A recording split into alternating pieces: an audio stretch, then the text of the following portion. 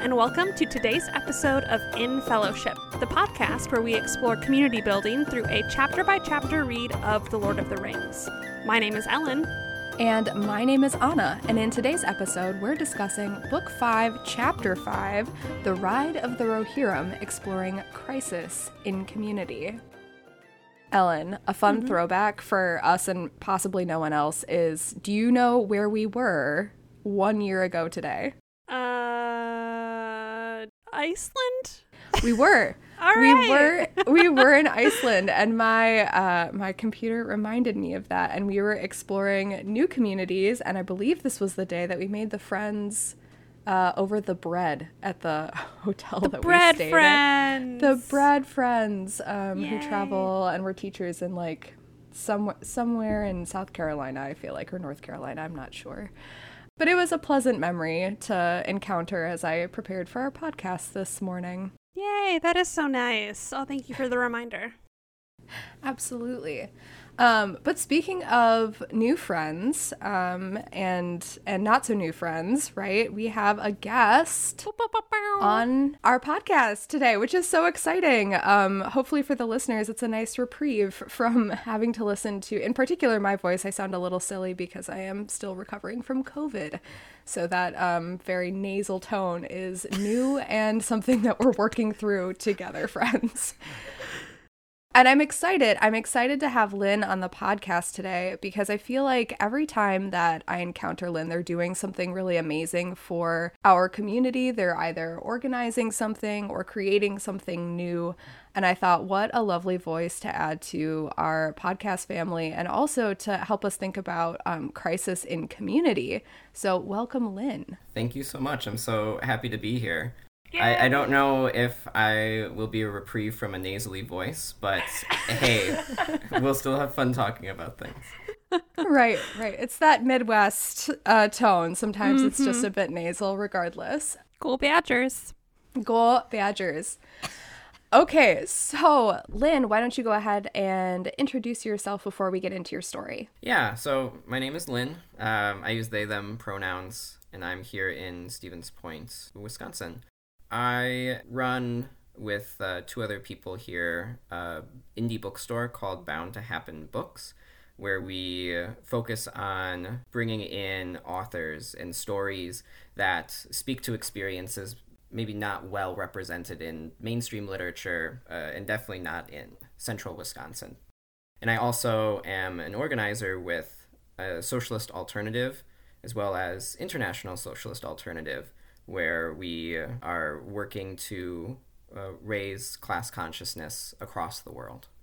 I know that you and I chatted just briefly about your relationship with Lord of the Rings, but do you have a story about any interactions with Lord of the Rings or any history with the series, movie or book? Yeah, I have. It's interesting to me. It might not be as interesting to other folks, but yeah, I think a typical millennial interaction with Lord of the Rings. My first interaction was with the movies, and it wasn't until honestly probably COVID when I finally sat down and read the main trilogy as well as The Hobbit, and you know I had an appreciation for the series and the what Tolkien was trying to bring forward from just watching the movies. I think part of that too might have just been, of course, the nostalgia factor of being like a child and going to the movie theater with my family and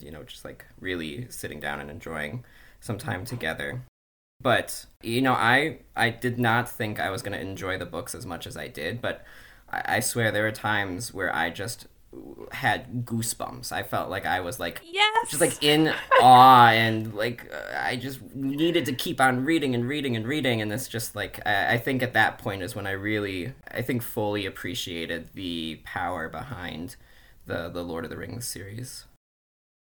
Oh, I love that. Yeah, we are definitely pro movie experience as a family and definitely pro goosebumps while reading some of just these really lovely phrases. I mean, I think, it can get lost in the wash a little bit, just what an excellent writer Tolkien is. I mean, the descriptions and the world building is so complex and so rich that I feel like that's notable and definitely goosebump worthy in my mind. It's funny because my mom would always, sorry mom if you end up listening to this, but my mom would always make fun of the writing. She would say Aragorn, son of blah blah blah blah blah blah Yes. blah, go on forever and ever. She read the book, so she knew it. But then I actually read it, and I can think of when they were in the Mines of Moria, and I was just on the edge of my seat. Even though I'd seen the movie, I know how it goes. Mm-hmm. The drums. Yeah, the drums. Thinking of them running through all those stairs, or when they were with the Ents and they finally decided to march into war. It's just this is incredible. Mm-hmm. Mm-hmm. And I will say also, to credit your mom, it is a little mockable, the lineage, as you say a name. There are a lot of, what did we say last week, Ellen? There are proper nouns. We're like, proper nouns, where are yeah. we? Everyone has 7 names. All the locations have 7 different names. It's the land of this. It's a lot to keep track of.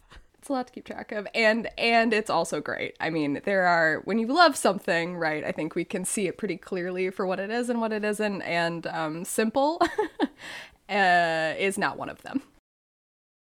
Well, that's great. I'm so excited to have another enthusiast on the podcast, and I think that's a good space for us to transition then into the story that you brought for us today. So would you like to take it away? Yeah, I would love to. So I've been thinking a lot about what we've been talking about, crisis and community. Also, maybe this is leaning on other episodes that you've recorded, but chaos and community too. And, clearly it's a large element in Lord of the Rings and in a lot of other written media. But sometimes the nuance that exists within a real lived situation doesn't necessarily come through within writing. What I'm really trying to say is with a book or a movie or a play, typically we know that there's going to be a resolution. We might not know exactly what it is, but there's at least a part of us that feels optimistic that we're still going to somehow, some way find ourselves to that resolution. What that is missing is the nuance that exists in real life situations. And so what I've really been thinking about is the different social movements and moments of social upheaval that have happened in the U.S. over the last couple of years. My experience directly with this was during this last summer, with the overturning of Roe v. Wade by the Supreme Court, was just this real feeling of uncertainty, of crisis, and a little bit of chaos too. In the time leading up to this, a group that I'm part of had kind of seen the writing on the walls, and we were out trying to connect with people, trying to tell folks this is going to happen and it's awful and we need to start organizing and doing something to push back against it now.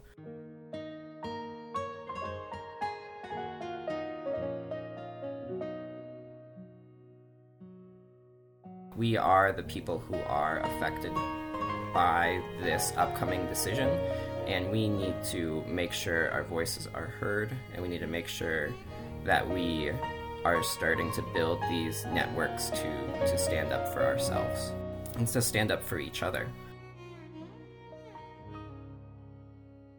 So, we were starting back in December of 2021, and then leading up to, when the decision finally dropped, there was a lot of that happening. And when we were connecting with people, meeting with folks, sometimes, they knew that this was a potential. They knew that Republicans and people on the Supreme Court were targeting Roe v. Wade. But they didn't feel the urgency of pushing back and starting to organize now. And so talking to people about it, it didn't feel great to bring this level of like uncertainty to them. Mm-hmm. But at the same time, it felt like, okay, we're bringing something that is tough to grapple with. And we never wanted to just leave it there. It was, okay, this is what we see is happening. Here's what we need to do to push back against it. And you know, at that point, it was still kind of far off for folks.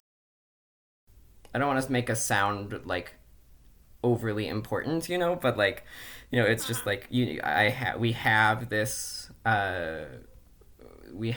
idea of what is coming down the line, and we know it's awful, and we know we have to do something, so we have to keep going out and we have to keep talking to folks, but nobody's really listening to us, or no one's really seeing it as this like, we must take action now.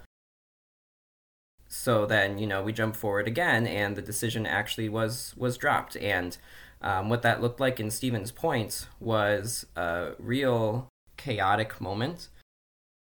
Myself and another person who's part of our organization here, Socialist Alternative, we had been working for a couple of months, and so like we knew it was coming. We just didn't know when, but we had everything pretty much planned out. We also worked with a bunch of other community members, and what we really wanted to do was make these connections with other organizations in the area as well. What we found out was that this decision really took a lot of folks by, you know, it was almost like I can't believe that this actually happened, which is fair because it's wild. It was this moment where we were looking to, you know, to see if Planned Parenthood was going to do a demonstration or was going to do organizing in our area, if other groups were doing that, and we just found that nobody was. And so we had to make the decision at that point to say, like, you know, we need to put this into action now, and we need to, of course, bring as many folks into it as possible to be able to say, like, this decision, this overturning of Roe v. Wade happened, and it was very calculated, and it could have been prevented many times down the line, but for one reason or another, it wasn't. And that is not in the best interests of me, of anybody else that was there at this demonstration, where we had a range from 400 to 600 people. So what we, you know, found in that moment, thinking about this awful crisis, we had a great demonstration. We had Representative Katrina Shanklin there to speak. We had many people from the protest itself come forward and share their stories. And it was this great moment of like a connection through a crisis, or I should say even a connection despite of the crisis. Us and Stephen's point, maybe we don't have the power to create a large change on a national level that would create the pressure to really make sure we're codifying reproductive justice for every single person in the US. But in that moment, it definitely felt like there was power in this community that we were in.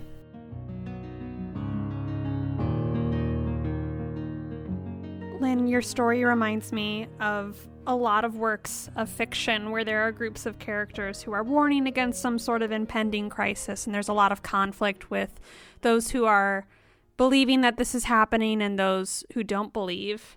And we kind of see that in this chapter, even with King Theoden, when he finally rides up and sees that Gondor is ablaze. He has that moment of, oh my gosh, maybe I'm going to turn back and I'm too late, but he decides to keep going.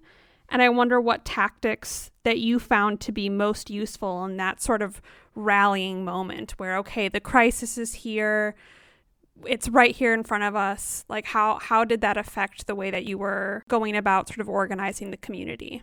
That's a great question. I was thinking very similarly of that moment. I think what we found to be the most effective was, a couple of things actually, really. Getting out there and connecting with people, talking to people leading up to the decision being dropped and the demonstration happening, to say, like, I am a person standing here in front of you. I live in this community with you. This is what I think is going to happen. Have you heard about it? What do you think about it? And just getting them to stop for a moment. Maybe they've thought about it a lot before, but they've never really had a chance to talk to somebody about it. Or maybe it's the first time that they have actually really stopped to consider it. Being able to connect with people on that, it helps people engage with it more.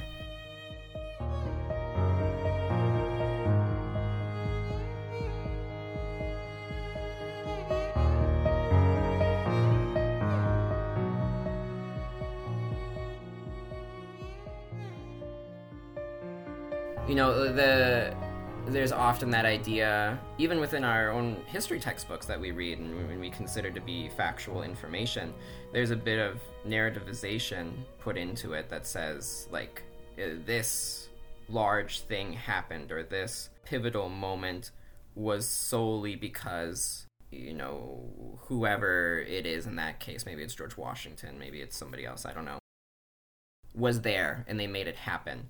But what they miss in that is the fact that there are hundreds, thousands more other people there that were just as influential, just as important to the outcome that came to be. When anybody is out doing organizing work, if they don't understand that, if they have this idea that maybe even they'll be the next great person in history and they'll be the one that can lead and bring things forward. It's almost like as soon as that happens, you can't. You will not be able to do that. And one, because that's not how that works. But two, because you're just going to put yourself into the place of everybody else, and you are going to be the one that needs to call the shots. And it's just it doesn't work that way in real life. And I think that's another one of those kind of nuances that is sometimes not portrayed fully in different forms of media. Right. Nuance doesn't always make for like the easiest story for a human to remember. And I feel like it is easy to oversimplify because it's like, oh, what a nice, going back to the beginning of your story, what a nice narrative. It's resolved. That was the hero. There we go. Like, all done. And I appreciate you pulling out that isn't how it really works in real life, and that there is a lot of buy-in from the community that needs to happen in order for any sort of change to be wrought. And that if the need is to address crisis, right, then that is the objective. That's the outcome that we're looking to do that. And the person, right, becomes less important, less critical to that, because it's not about, oh, here I am writing my name to the annals of history as the next great leader, to your point, but here I am instead as part of a whole looking to address the crisis that's upon us. You're bringing us some Samwise Gamgee vibes, I think, with the theme of this story. Which is the highest compliment that this podcast can give. The highest compliment. That is the best thing I think I've been called ever. We had this large protest. We came together, and people were able to come up and share their stories, share their experiences, share why it's so important to them.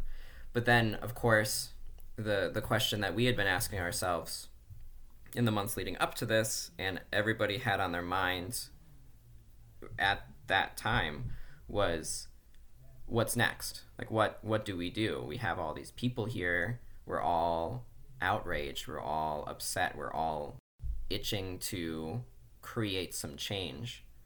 How do we do that? It's $1 million question, and it's also an incredibly hard question to answer.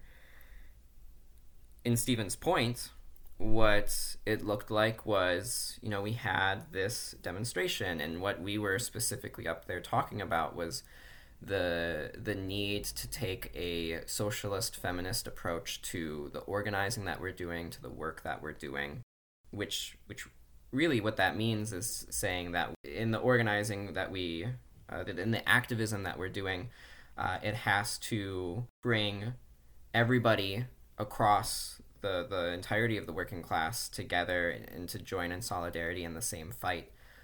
But it has to critically be analyzing, like, how are we being feminist? How are we being anti-racist? How are we being anti-oppressive in all of the work that we're doing there?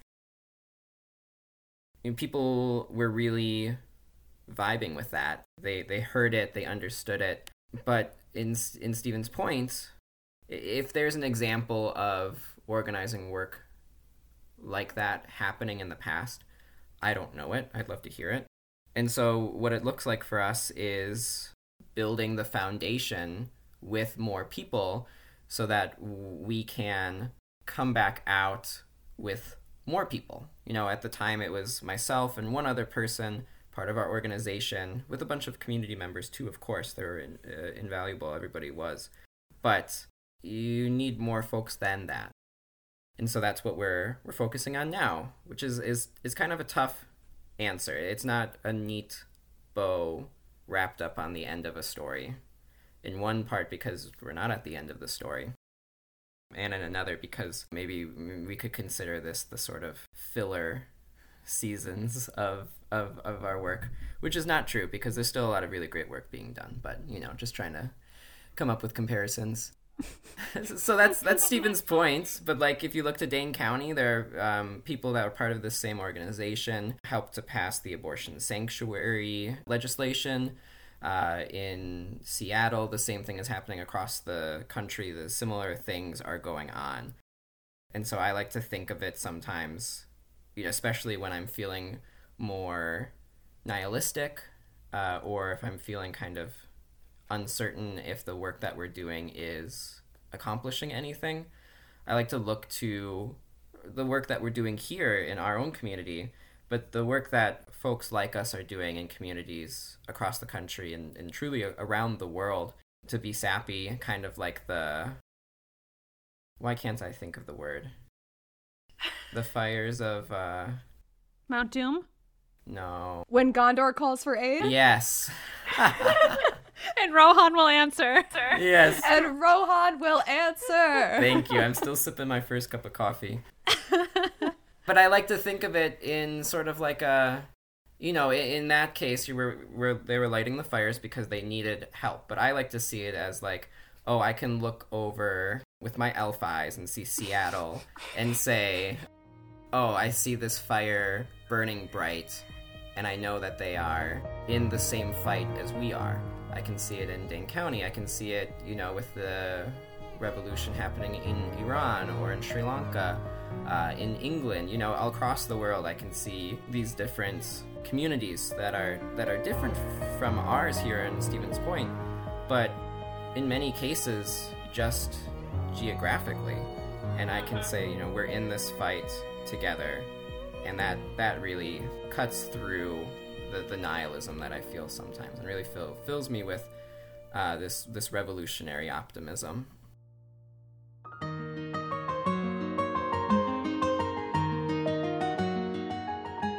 That's such a hopeful note to wrap this up on.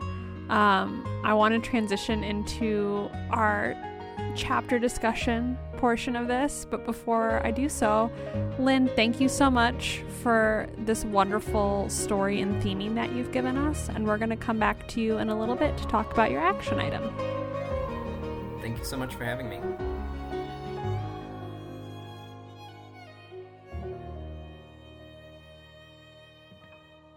Wow, what a great story Lynn just shared with us. I feel like we could just skip the whole chapter discussion if we wanted to just make this the how to organize your community Lord of the Rings themed episode, which is, the thesis of the podcast. And honestly, is what happened in the chapter anyway, so It would not be like we're missing a ton of material. But I want to hear what happened, and I would love you to walk through all of the events that happened, because it was a jam-packed chapter. It was both a jam-packed chapter as well as a very brief one for how many things happened. Yeah, for a number of pages, I'm like, oh, we have flown through this. Right. So I will do my darndest to relay the chapter with some level of accuracy. So we're back with Mary now, and the Rohirrim, as the chapter title would relay to us. It's been approximately 4 days since they left camp and was picked up by our not-so-mysterious rider who we've yet to spoil. Mary is largely ignored by the company, but does have a brief exchange with the captain, whose name is Elfhelm, who basically says, like, get ready. Because we are on our way to battle, and we're about to have basically like that come together moment as a company. So, like, do what you need to do to get ready. This happens, of course, after Elfhelm trips over Mary in the forest, so it's a bit of an awkward interaction. Mm-hmm. And then also relay some information about the, like, wild folk of the wood that Mary has been hearing their drums as they sort of progress and kind of getting familiar with that whole, like, grouping of folks. And then ultimately we learn that a wild man agrees to sort of take the Rohirrim on a secret path to Gondor that is forgotten, but it's going to take some time for them to get there. So there's some reckoning with the fact that, like, oh, okay, you know, we're probably not going to be able to get to Gondor yet today. It's likely going to be tomorrow because we have horses and the way is a little impeded by, like, overgrowth and it's sort of tricky terrain. We get just a nice little moment of Mary missing Pippin. And then we learn that the Gondor riders, so Hirgon from many chapters ago now, who originally showed up with the Red Arrow to say, like, you know, Gondor calls for aid. We learn that he's been killed in a very, I mean, all killing is violent, but this is particularly awful. And so the Rohirrim realize that Denethor does not know that they are coming. Right, so I think there's sort of an additional, like, urgency then to getting to Gondor, and that potentially, right, they're unsure and uncertain of what they will find. So the Rohirrim come to the outer wall of the city and really take that over with little incident. But as they approach the city, as they get closer to the battle, their resolve weakens a little bit, and we see that particularly in King Theoden, where as they near and take in the destruction that's happened in the city, there's sort of this overwhelming sense of despair, like, oh gosh, are they too late? You know, is there anyone there to even aid now, or are we really looking at a pretty gruesome reality? And then there's a bright flash of light and a boom, and then Theoden is sort of called back into himself, and his resolve strengthens, and ultimately he sort of summons a fighting spirit and leads the charge into battle, inspiring his men. And then our chapter ends with them singing as they fight, which I thought was an interesting note to... They got some battle songs. They're singing their tunes. And I mean, I think to Lynn's story as well, there's just such a nice parallel between the idea of, like, songs and organizing as well as songs in battle, right? Like, that can be both a moment of, like, strength, can be a moment to sort of strengthen your resolve, and there are many voices leading into sort of this one overall sound. I think it's just, like, a really nice metaphor for ultimately the action that you're trying to do. Mm-hmm. Yeah, it ended, I think, on a strong note. I see what you did.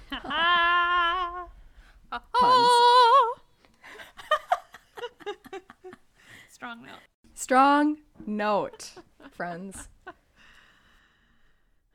So that's what happened, right? There are a lot of things that happen therein, but those are sort of the highlights. Where in those events, in and among those events, did you see examples of today's theme of crisis? The first example I saw was on my page 104. I also, on a side note, I did go ahead and make a spreadsheet in our shared Google Doc that will translate pages in real time. So Oh, bless you. if you type in Ellen's page 104, it'll tell you what that is for you. Amazing. I'm going to go do that right now. Yeah, it's called Page Translator. I love that. Okay, so my page 104 and your page 122. Nice. Towards the bottom of the page, the quote is, quote, Eomer and the king spoke together in their own tongue. At length, Theoden turned to the wild man. We will receive your offer, he said, for though we leave a host of foes behind, what matter? If the stone city falls, then we shall have no returning. I liked this quote because Eomer and Theoden are facing a crisis of what their men expect of them or what the best decision is for their people. I love that Theoden leans on Eomer here and doesn't make the decision in a vacuum on his own, but the two of them discuss and they decide that this is the best route. It's to follow Han Burihan to this old path. And yeah, we are leaving some foes behind us, but what does that matter? If Gondor falls, we're all in trouble. I don't think that the page translator is No, right. it's not right. 122 is outside of the chapter. I thought we were 18 pages different. That is on my page 130. I guess if the page sizes are different, this might be a rolling number. Which is pretty wild. But I will say, you said at the bottom of your page 104, and that is also where my quote of the same text is. So perhaps we are aligned, at least for now. Okay, I'm bringing this book home for Christmas, and we're going to sit down and compare our two books, and we're going to figure this out. I love that. Okay, great. Where's your next example? It's also on page 104, so don't leave page Perfect. 130. I'm also using the pronunciation from the audiobook of Han Burihan. I'm really glad that you are, because I was not sure how to pronounce that, and so I appreciate you keeping us to the minute on those pronunciations. Yes. Yeah, that's exactly how the guy on the audiobook said it, and he always kind of went like, like Han Burihan. So Amazing. I think that's what the little symbol over the A means. It means guttural thrust. If, and this is now a plea to any person listening, if there is any potential for Ellen and I to voice these books in an audiobook example, in an audiobook sample, would love to be a part of that project. I'll do all the songs. Ellen will do all of the songs, and I will do my very best at guttural thrusts. Yes. Okay, so the bottom of page 104. Yep. This is Han Burihan speaking. Quote, "But if you live after the darkness, then leave wild men alone in the woods, and do not hunt them like beasts anymore."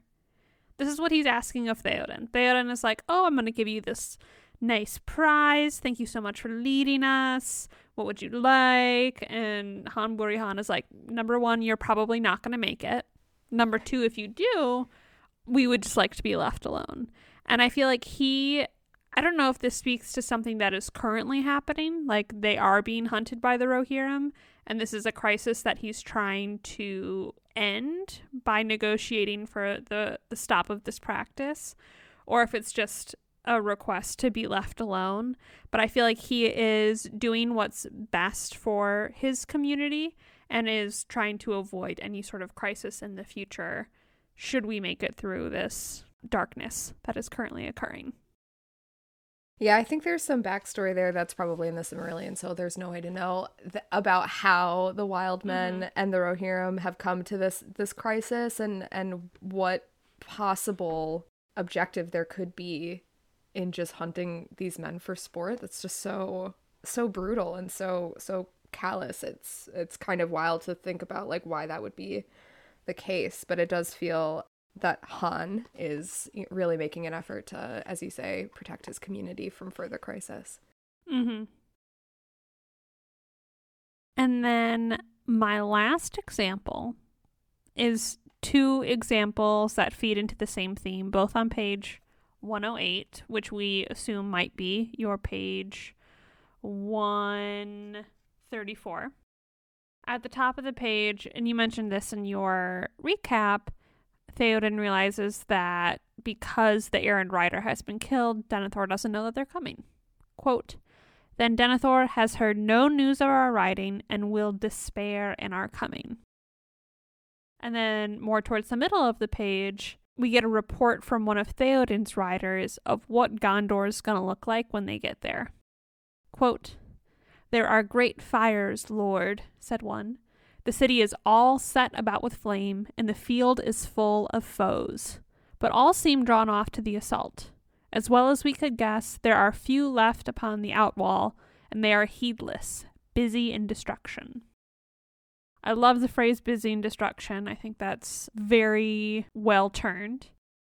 The reason that I put these two quotes together is because Gondor and Denethor specifically are in crisis. They are completely besieged. We know from our prior chapters that Denethor is having like a full mental breakdown. And I wonder if the war would perhaps be going a bit better if those errand riders had made it through and said that Rohan was coming. If they had that hope of, okay, we just have to make it through 3 days and then we're going to be reinforced, if perhaps there wouldn't be as many fires around the city and there would be more of a resistance coming from Gondor than right now, where it seems a little bit like we've just accepted that this will be our last stand. Right, and I think we see sort of a parallel situation in that Theoden, right, is feeling a little bit of a crisis of faith, and then in conversations with Han Burihan and Widfera, possibly, that have given him some hope to say, you know, there's going to be this breeze, that things will go your way, and even if the wind is changing. Right, and so there really seems to be a little bit of that propels the Rohirrim forward in a way that perhaps hope of the Rohirrim's arrival would have done for the city of Gondor as well. Mm-hmm. Yeah, just like that little sliver of hope could have forestalled some of the crisis currently plaguing the whole land of Anorian Gondor, wherever we are. 6 proper nouns later. Yes. So those are the examples that I chose from this chapter. Shall we then transition to #TWT, talking with Tolkien? You know it. You love it. It's #TWT time. Yes. TWT time. So good. Yeah, I'm ready. Okay, I am ready. What was your first quote? On my page 131. My page 105. So it's Han Burihan, if that's right, saying to King Theoden, quote, "Dead men are not friends to living men, and give them no gifts," said the wild man. And I found this quote pretty notable because it's a very frank conversation, right, about like what's about to happen to the Rohirrim, and really that Han is he doesn't have a lot of hope for this company. And so I think that quote just stuck out as far as like, you can't make me promises if you aren't here. So thanks, I guess. But if you do live, I mean, great. Here's what I would like. Mm-hmm. And then on my page 135, I just like there's sort of a cry from Theoden to his men, and he ends this sort of rallying cry with, "To Lord and land and League of Friendship." And I like that League of Friendship makes its way into that list of priorities. Like, to Lord, to land, and to the League of your fellow friends is such a nice little toss in there. I wasn't expecting to see that, so I appreciated that little end there. He's just such a friendly king. He's such an affable guy. He is so kind. But I think, when we think about sort of Lynn's story, and when we think about the power in community to have right in there that there's maybe even a cultural value placed on League of Friendship, such that it rallies folks to go into battle, I think is notable, and I liked it. Mm-hmm. So those are my hashtag TWT. What did you have to share with us? I only had one, but I limited myself because mine was long. It's on my page 110. And this is another rallying cry from Theoden, where after he springs suddenly, tall and proud, and then he cried in a loud voice, more clear than any there had ever heard a mortal man achieve before. Arise, arise, riders of Theoden, fell deeds awake, fire and slaughter. Spear shall be shaken, shield shall be splintered, a sword day, a red day, ere the sun rises. Ride now, ride now, ride to Gondor. So one of the reasons I chose this quote is because it's in the movie and it's good, but also it is just so rousing. This is, I feel called to arms. I don't have a shield to be splintered or a spear to shake, but I feel like I could, should the Leagues of Friendship require me to. So I was really taken up by this call from Theoden. It is also perfectly dramatic. Mm-hmm. Which I respect, in the moment, as opposed to Denethor, who is drama all the time.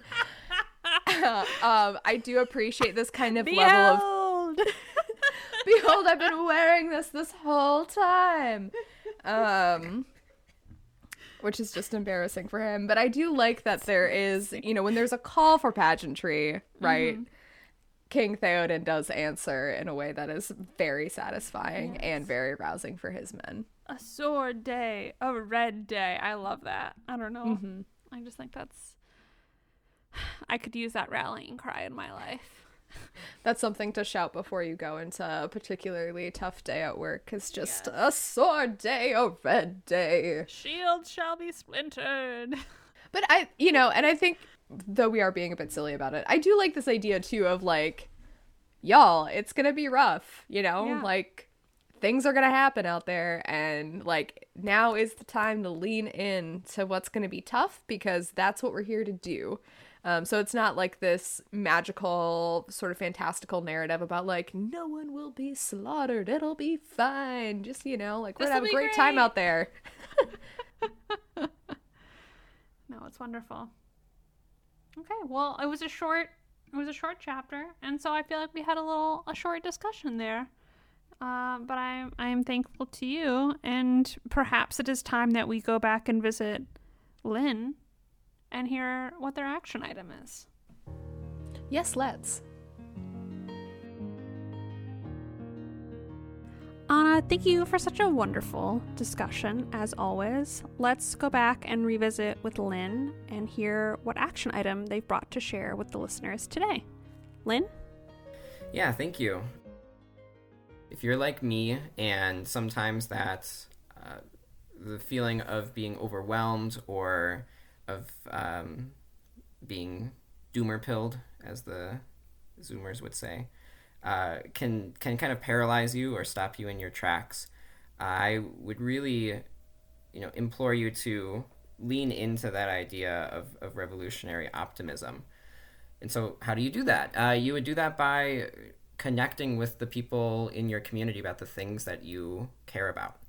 Maybe it's your neighbor, and you wanted to talk to them about something that's going on within your community, because you want to know what they think about it, and you want to share your thoughts on it.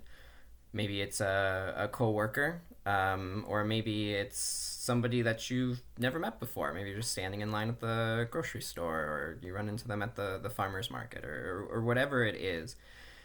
Those small moments of connecting with other people in your community are so invaluable, and I think so often neglected today. But being able to, even if you disagree, talk to somebody else and understand where it is that they're coming from. And hopefully, by the end of your conversation, realizing that you share the same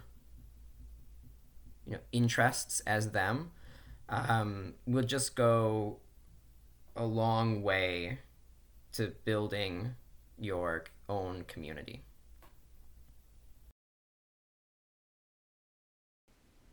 Thank you for that action item, Lynn, and for reminding us that there is power in all of us to build something new and to build something better, but it does take a little bit of connection. It takes a little bit of conversation for us to get there and to not lose sight of where we're trying to go, because that's when the haters win, right? And we're trying to build something new and something great, and we can do that together.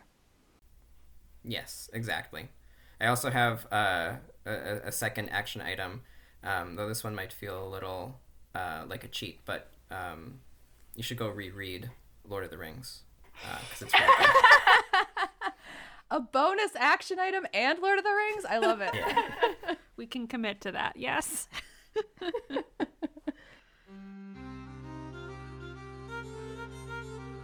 Today's podcast was brought to you by Han Buri Han's Jamberry Jam. It's organic. Our music is by Robert Zahn and Simon Dom. If you have thoughts on today's episode or homework assignment, send us a voicemail or email at infellowshippodcast@gmail.com. You can leave us a review on Apple Podcasts or wherever you listen to podcasts. Remember to take care of your community, stay hydrated, and thank you for joining us today in Fellowship.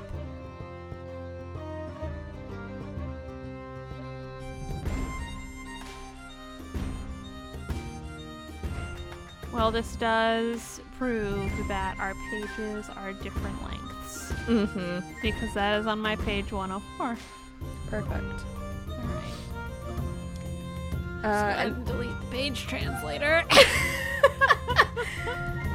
yeah, I don't know that we want to get into writing any kind of algorithm that Yeah. considers the length of the page, but it does give us an approximation, which I think is actually helpful.